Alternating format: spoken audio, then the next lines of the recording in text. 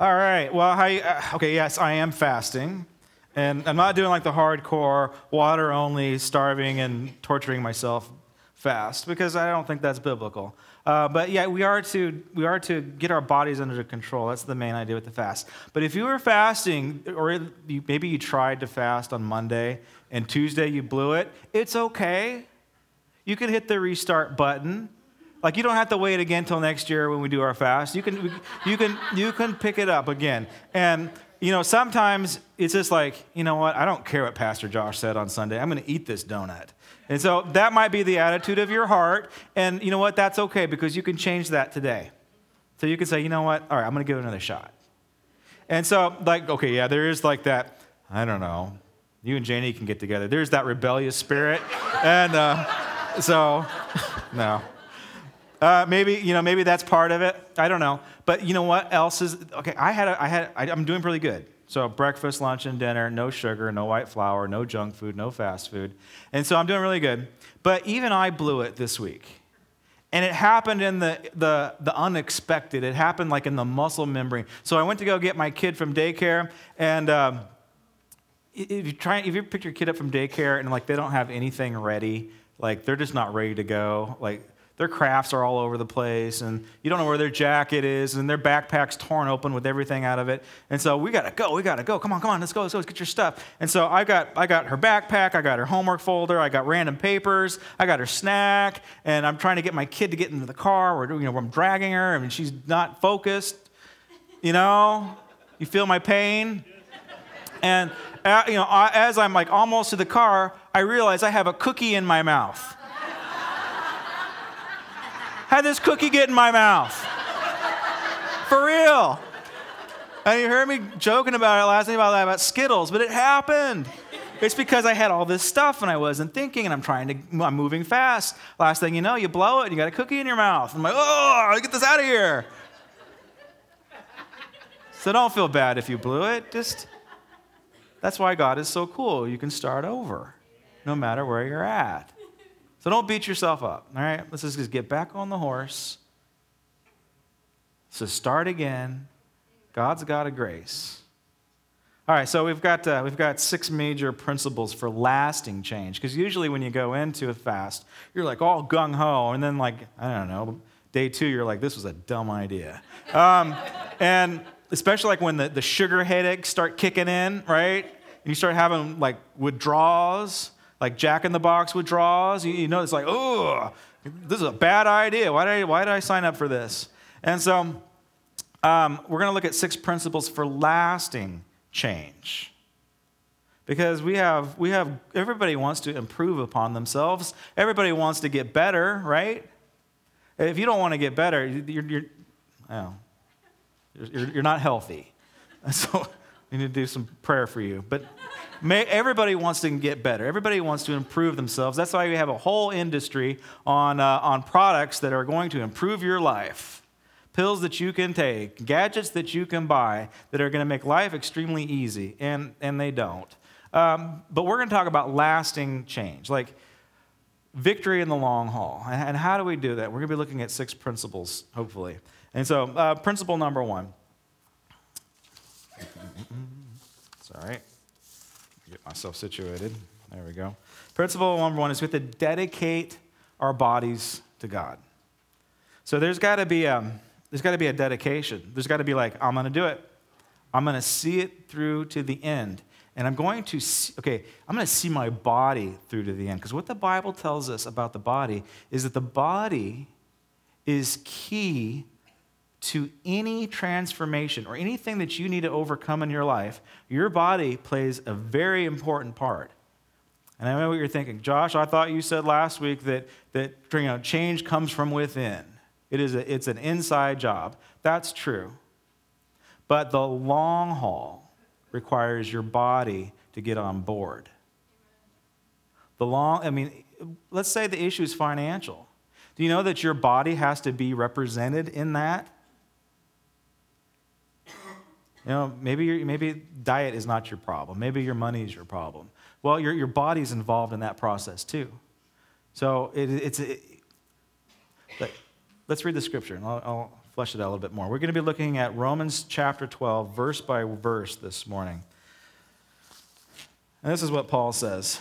He says, "Therefore, I urge you, brothers, in view of God's mercy, to offer your bodies as a living sacrifice, holy and pleasing to God. Now, this is your spiritual act of what? Worship." Interesting. The spiritual act is done with our bodies. Now, if I was writing this, I would say, offer your spirits to the Lord. It doesn't say that. It says your bodies. Or I would say, offer your soul, offer your emotions, offer your money as a sacrifice to the Lord. It's your bodies that need to be offered. So what does that look like?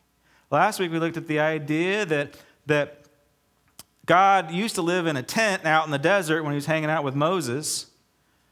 In David's mind, he fashioned a temple. Solomon built it. God lived there. But then we have the new covenant, the new relationship with Jesus, where your bodies are the temple. Granite Creek, this box, it's a great place. I believe it's special. I believe it's hallowed ground. I really do. We've been here way too long for it not to be that special. But it's not the temple. You're the temple, and you bring it in. The level of intimacy with the Lord that we experienced in corporate worship, you brought that. You brought that into the building. You wanted it. You desired it, and God answered your prayer. But you're the temple. Remember last week I said I had something I wanted to show you? Okay, let's bring up the photo.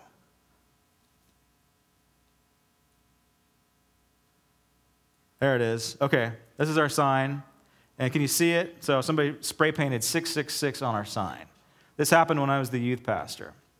And then they vandalized a bunch of stuff. They broke stuff and spray painted other nasty stuff. And it's like, so I was angry, of course. And it was like a righteous indignation that came up, even though it was probably the youth group that did it. But still, there was this contention, there was this anger that I had. And because why? Because they defiled the temple, right? But we do this all day long.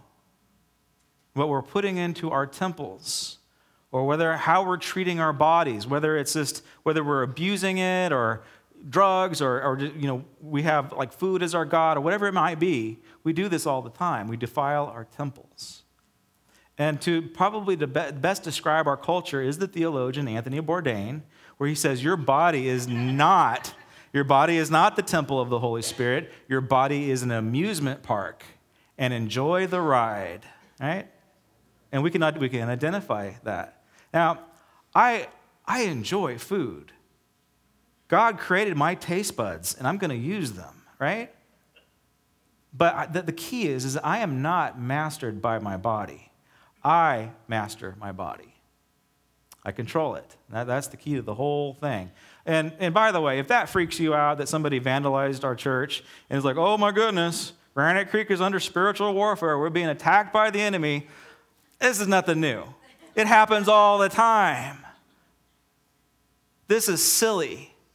This is funny to me. This is trivial. Because the gates of hell will not prevail against the church of Jesus Christ, ever. Thank you.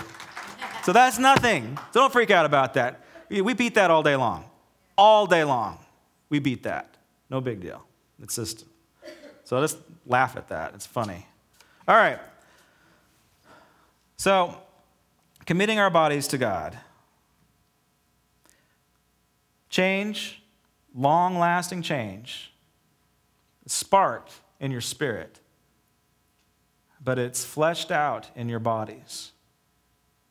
And how you live your life, on what you do with your time and with your sleep and with your food. What's mastering you? Are you mastering it? And okay, here's the thing. Your bodies are extremely important to God. Even how you present yourself is extremely important. Don't raise your hands, but maybe you came in a little low today. Maybe you're a little down. But when Ryan encouraged you to raise your hands, you changed your body, physiology changed. It affects everything, really. That's what the Bible says. The Bible says men ought to raise up holy hands. Why? Because he wants to empower you. Power comes through the moving of the body in that sense. We have a lot of educators in our church, and you know what it's like when you get a kid coming through the door and he's slouching down and he's grumpy and he's looking down on the ground. Guess what? You're going to have a bad day with this kid, right? But if you could get him to change his posture, if you can get him to sit up straight and breathe in, then you might have something to work with.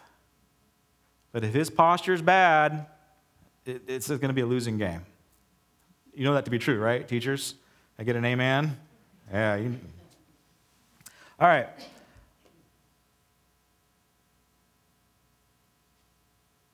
says, therefore, offer your bodies as living sacrifices. Here's the issue with the living sacrifice, is that it's living. And living things can crawl off the altar. Oh, yes, Jesus, I commit my life to you. If you just save me from this situation, I'm going to spend the rest of my life serving you. We do this. 2 days later, we're back to our same habits. We've crawled off the altar, right? And see, lasting change, and we don't quite get this.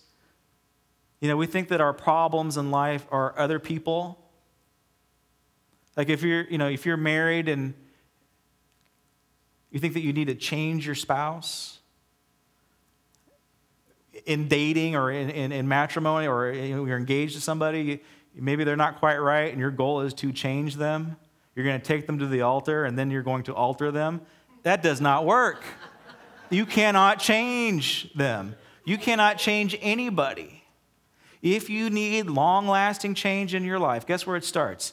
It starts with you. And once we begin to develop this attitude of the heart where I'm going to change them, they're making me unhappy, so therefore I'm going to change them. You can't. And if you bend your will to the point where you're going to manipulate people, manipulate circumstances and environments to get what you want out of it, there's a biblical word for that. It's called witchcraft. It's the same thing as poking needles in a voodoo doll. You can't change people. You're only responsible to change yourself. And you leave everybody else to the Lord. So that's the first and foremost thing that we got to do. If you're struggling with people and struggling with situations, you have to be dedicated to changing yourself. And if our bodies are temples, we are to clean them. That's the purpose of a fast too. We are to clean our temples. Over and over again, Old Testament, New Testament, they always talk about this theme of the cleansing of the temple. Even though God was there, like stuff creeps in through the cracks, through the front doors. Things don't leave when they're supposed to leave. Things get neglected and abandoned, and sin seeps in. And you just don't know that it's there. It's like you don't know that you got a pile of dirty clothes in your living room because it's been there for 2 years. So you need to go into this idea, I need to cleanse my temple. And again, that's the purpose of a fast. The purpose of a fast is not to suffer so God feels sorry for you so you can get his attention. The purpose of the fast is to strengthen your relationship with the Lord so that you can hear him better, so that you can connect with him better. You want to connect with the Lord's heart. I was having lunch or coffee with an elder this week, and so he asked me, he says, Josh, so now that you're on this fast, and you only blew it once with the cookie in your mouth, now that you're on this fast, are you hearing God better? And I no, I'm not. Honestly, I'm not hearing the Lord better. But you know what I do have? I am happier. I have more joy. I didn't quite expect that to happen. I thought I was going to get some really cool downloads from the God, right? Audible voices from the Lord because I'm so holy and I'm fasting. But no, you know what I got more joy in my life. And that's what I needed. Here's the interesting thing. Because I'm journaling too. So I don't know why I wasn't thinking about this, but I was actually journaling how happy I am. and I have more joy in my life. So who knows what God has next for me because I'm fasting? What is the heart of the Lord when it comes to fasting? Yes, he wants to draw you in. He wants you to understand his heartbeat. There are things in your life that you're not aware of. Like you know what your problems are, but then you have problems that you're not aware of. Fasting helps bring those to the surface. Strongholds, like things that you've been struggling with your entire life. And what Jesus says about those strongholds, they only come out by prayer and fasting. A spiritual depth from your spirit and a tangible living it out in your flesh. And God wants to break down issues of injustice in your lives and in the world. Listen to this great scripture, because this gets to the heart of who God is. He says, this is Isaiah 58, verse 5. Is this the kind of fast I have chosen? Only a day for people to humble themselves and, for me to feel sorry for them? Is it only for the bowing of one's head like a reed, and for the lying in sackcloth and ashes? Is that what you call a fast? A day acceptable to the Lord? What's he saying? It's not about you feeling sorry for yourself. And then he gets into his heart. Is not this kind of fasting I have chosen to loose the chains of injustice, and to unite the cords of the yoke, and to set the oppressed free, and to break every yoke? Is it not to share your food with the hungry, and to provide the poor wanderers with shelter? And when you see the naked, to clothe them, and not to turn away from them from your own flesh and blood? That's the heart of it. So if you're fasting, if you're doing this thing right, you're going to begin to develop a heart. You're going to develop God's heart for the poor, for unjust, for the unjust, for the principalities and the evil that is oppressing your own family. He wants to change that.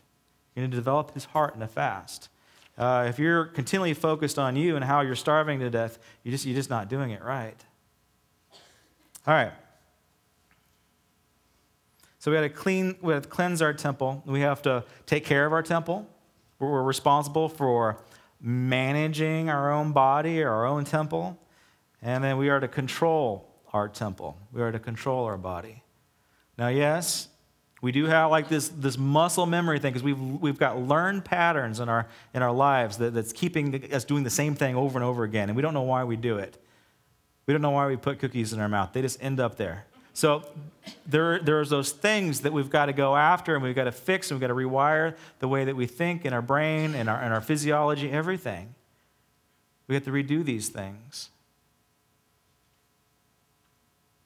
We also have to be aware of greasy grace. That's the attitude that says, well, God's a God of grace, so I'm going to sin, and I'm going to ask for forgiveness tomorrow. That's a bad attitude to have. It's like, I'm going to go and do this and have fun. Oops, God, my bad, I'm sorry. It's a little bit more complicated than, how are these Skittles get in my mouth? It's more like, how'd this hooker get in my bed?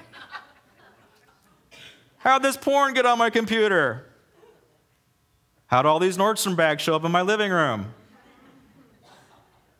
Is that too much? That was too much. My wife is saying that's just too much. You just crossed the line, Josh. But you see, we can believe our own lies. We can fake ourselves out, and we have to be honest with our motives and why God's called us. All right. The second principle is the principle of concentration. It's that I must refocus my mind. The scripture on this one, our church spends a lot of time on this scripture because it's so important and it's key. Romans 12:2. Do not conform any longer to the patterns of this world. The patterns of the world, it's the way the world thinks. Are you thinking the way that the world thinks? Do you have its value system, or do you have the Lord's value system? Don't conform any longer, it says. But be transformed by what? The renewing of our minds. And this is beyond just the power of positive thought. This is beyond cognitive thought therapy. You need to think happy thoughts so you'll be happy. This is a spiritual discipline. The transformed mind sees the kingdom of heaven at work in you and in the atmosphere everywhere. But the transformed mind has God's mind. Yes, we could teach cognitive thought therapy all day long and tell you how to think good thoughts and be good people and, break these negative cycles, the negative talk you do about yourself. We can teach that all day long without Jesus, and you are going to feel better. But what he is saying is that to truly be transformed, you've got to think the way that Jesus thinks and not the way the world thinks. The world is all about positive thought therapy. But the way that Jesus thinks is kingdom. He wants us to think that way. What does that look like? Well, it takes some time.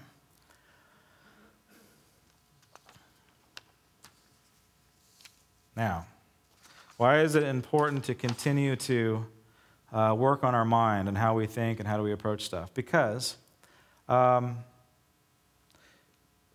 when you're thinking negative thoughts. And yes, I would prefer you to think about positive things than negative things.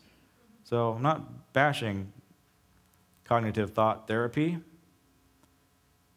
But there are things, there are issues, there are characteristics that you inherited from mom, grandpa, those weird relatives that came over on the boat. You've inherited that stuff. And as the marriage course is going through, it's been imprinted on you. And it's a problem. The anger, the rage, the insecurities, the cannibalism, all these things that we've inherited from previous cultures. Sorry. All these things that we've inherited, they've been imprinted on us, and we just think that they're normal. But God wants to change them. He wants to rewire the way that we think all the way down to our very core of who we are.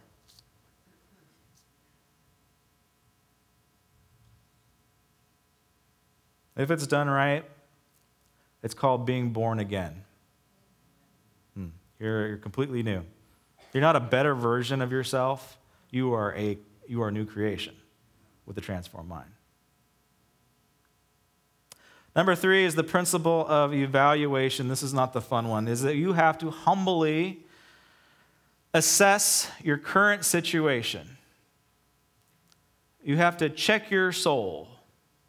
You have to say, all right, is there anything in me that I really need to pay attention to? You have to say, Lord, all right, I know I've got this problem over here. I know I got this problem over here. Let's take care of it. But if you really want to grow, if you want that lasting change, you will pray scary prayers like this. God, is there something in me that I don't see, and will you show it to me? Those are scary prayers, because he will begin to reveal things about you that you were not aware of. And maybe it is that stumbling block. Maybe it is that stronghold in your life that you need to take care of. Maybe it's only going to be highlighted and raised to the top through prayer and fasting. Do not think of yourselves more highly than you ought. That's called humility. So don't think you're all that. But rather, think of yourselves. I mean, you have to evaluate yourself with a sober judgment. To be honest with yourself. You got to quit believing your own lies and be honest with yourself. In accordance to the measure of faith that God has given you. Next one, and we'll be spending more time on this point next week, but you need some cooperation. The next principle is cooperation. You have to get group support. And real quick, why? Because it's called accountability. So if you're gonna have enough courage and strength to say, okay, what's wrong with me? If you're going to do some self-examination, introspection's bad. Self-evaluation's good. But when you do, you have to have people around you that say, yeah, Josh, you've got this problem in your life. That's hard. So the whole purpose of small groups and being in community, in church community, and developing friendships is that you need to have friends that will say, that love you enough to hurt your feelings. And you have to say, look, I'm doing some self-evaluation. Is there anything that you see in me that I need to pay attention to? Is there anything broken in me? And you're not going to like what they say. Now, likewise, you get the I hate to use the word criticism, but you get people they're speaking the truth in love. Do you have people in your life that can speak the truth in love to you? I pray you do. And if you do, guess what else happens? They can encourage you as well. And actually, there needs to be more encouragement than saying, you know what, we need to take care of, your gambling problems. Got to go. It needs to be there needs to be more encouraging than there needs to be criticism. More positive feedback. The great thing about these small groups with the Daniel Plan or even the marriage course is that, though they're going to highlight some issues, they're going to highlight some imprints that need to be taken care of, but they're also going to say, good job. Like you did it, you made it another week. You made it another week without, a big major blow up in your house, without sleeping on the couch. You made it another week without taking that drink or taking that hit. You made it another week. And that's what keeps us going.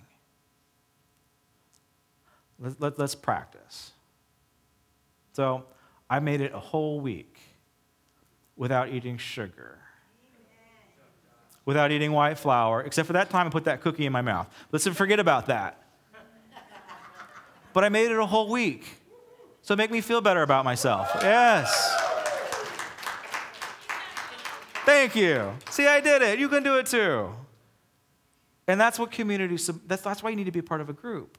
We'll be talking more about that next week. You've got to have people that are encouraging you, that are rooting you on, that are honoring you no matter where you're at in your walk. You've got to have it. You will not get that lasting change. You might be changing like for a short time, but if you're not a part of that group or that community, you're not going to experience that lasting change. All right, number 4 is number 5. What number am I on? 5. The principle of affirmation, real quick, this is love. The most powerful force in the universe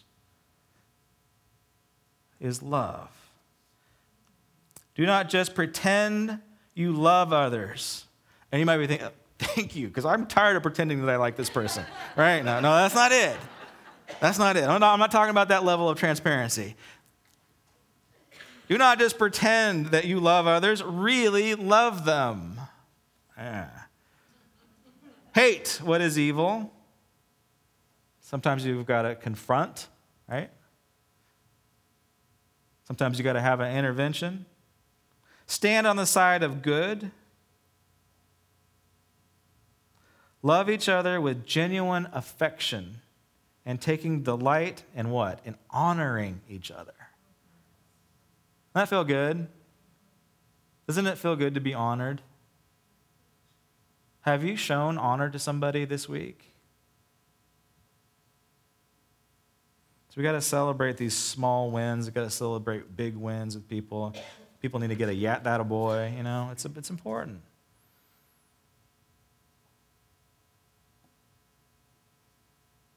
Love is the most powerful force in the universe. God does not give love. God is love. So let that roll around in your head. Love is stronger than death. Love is stronger than divorce. Love is stronger than addictions. Love is stronger than ailments. Love is stronger than cancer. It's strong. It's the most powerful force in the universe. We have the opportunity to tap into it. We have the opportunity to experience it. All right, and the last principle is the principle of motivation or enthusiasm.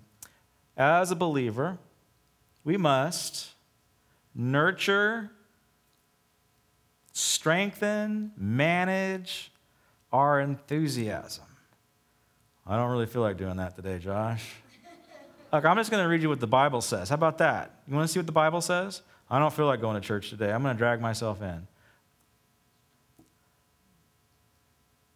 Never, this is verse 11 and 12, never be lacking in zeal. That's enthusiasm. Like when you first got saved, you were full of enthusiasm, right? Because it felt good. You were redeemed. You experienced grace for the first time. You were taken out from a system of law. It's an amazing experience to get saved. If you're not saved, talk to me. We'll take care of that. But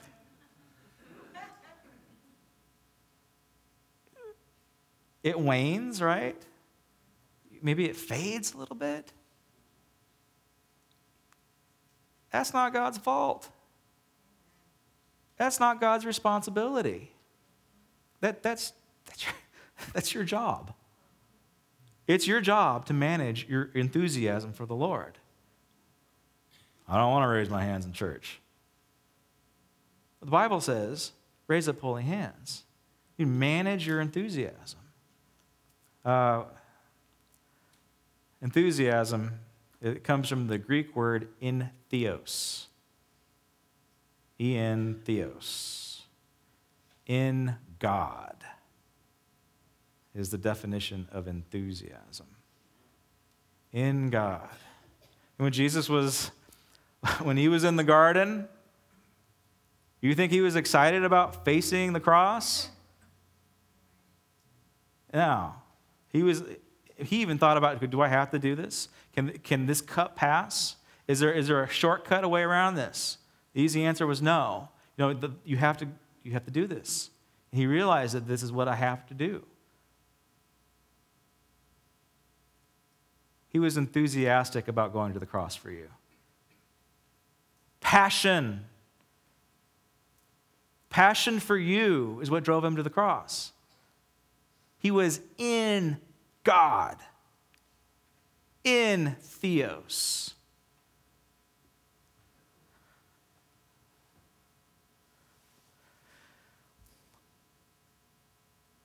Never be lacking in zeal. Then Paul says, never, never, never. 3 times. If you know your Bible studies, that's a big deal. Whenever something is repeated 3 times, it's a big stinking deal. Never be lacking in zeal for the Lord. When you got saved, God happened to you. If you are waning in your zeal, you need to be happening to God. You need to move in. You need to press in. You need to manage your enthusiasm. You need to be in God. Never be lacking in zeal, but keep your spiritual fervor.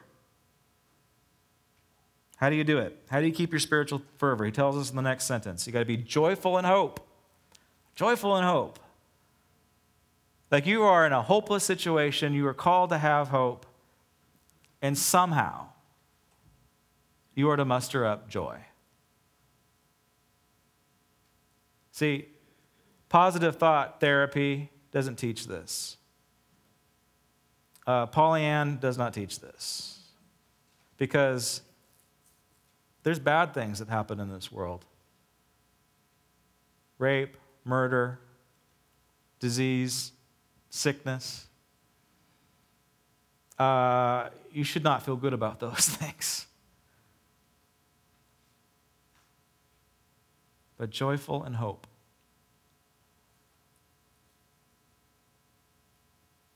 That's how we should be. Patient in affliction. Like you're facing hard times. Like you signed up. Yeah, God, I want to serve you for the rest of my life. And then affliction comes. Patient. You know what? Walk it out. Stay faithful. The next thing we got to do is stay faithful in prayer. Faithful in prayer. But I don't feel like praying. I don't care. Be faithful in that. This is how we do it. This is how long-lasting change takes place in our hearts. All right, what time is it? How'd I do? All right, did not bad. All right. All right, if I can get the band come on up to the front.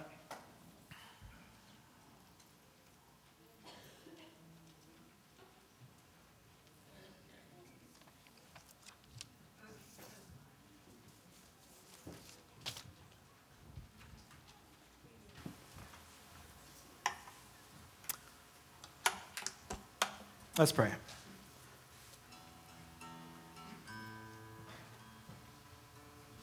God, I want to offer my body as a living sacrifice.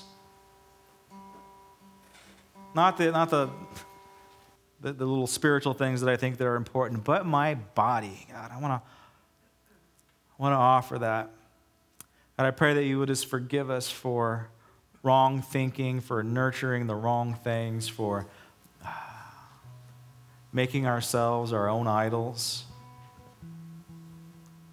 for worshiping other people or other things or even ourselves instead of worshiping you. Now, right now, I just pray that we will never, never, never lose our enthusiasm for you, that we will always be in God. So, God, may we offer our bodies as a living sacrifice, holy and pleasing to you. If I can have the ushers to come to the front.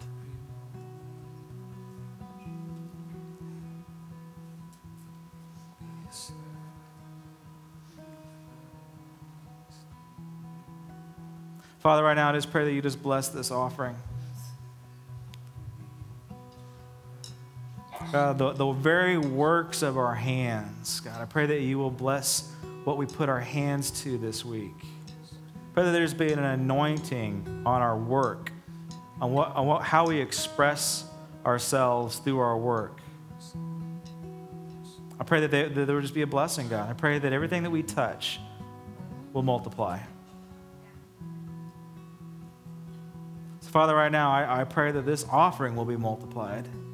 I pray that we will just receive more as we continue to press into your presence. We continue to seek your face. We continue to be honest with ourselves and where we're at.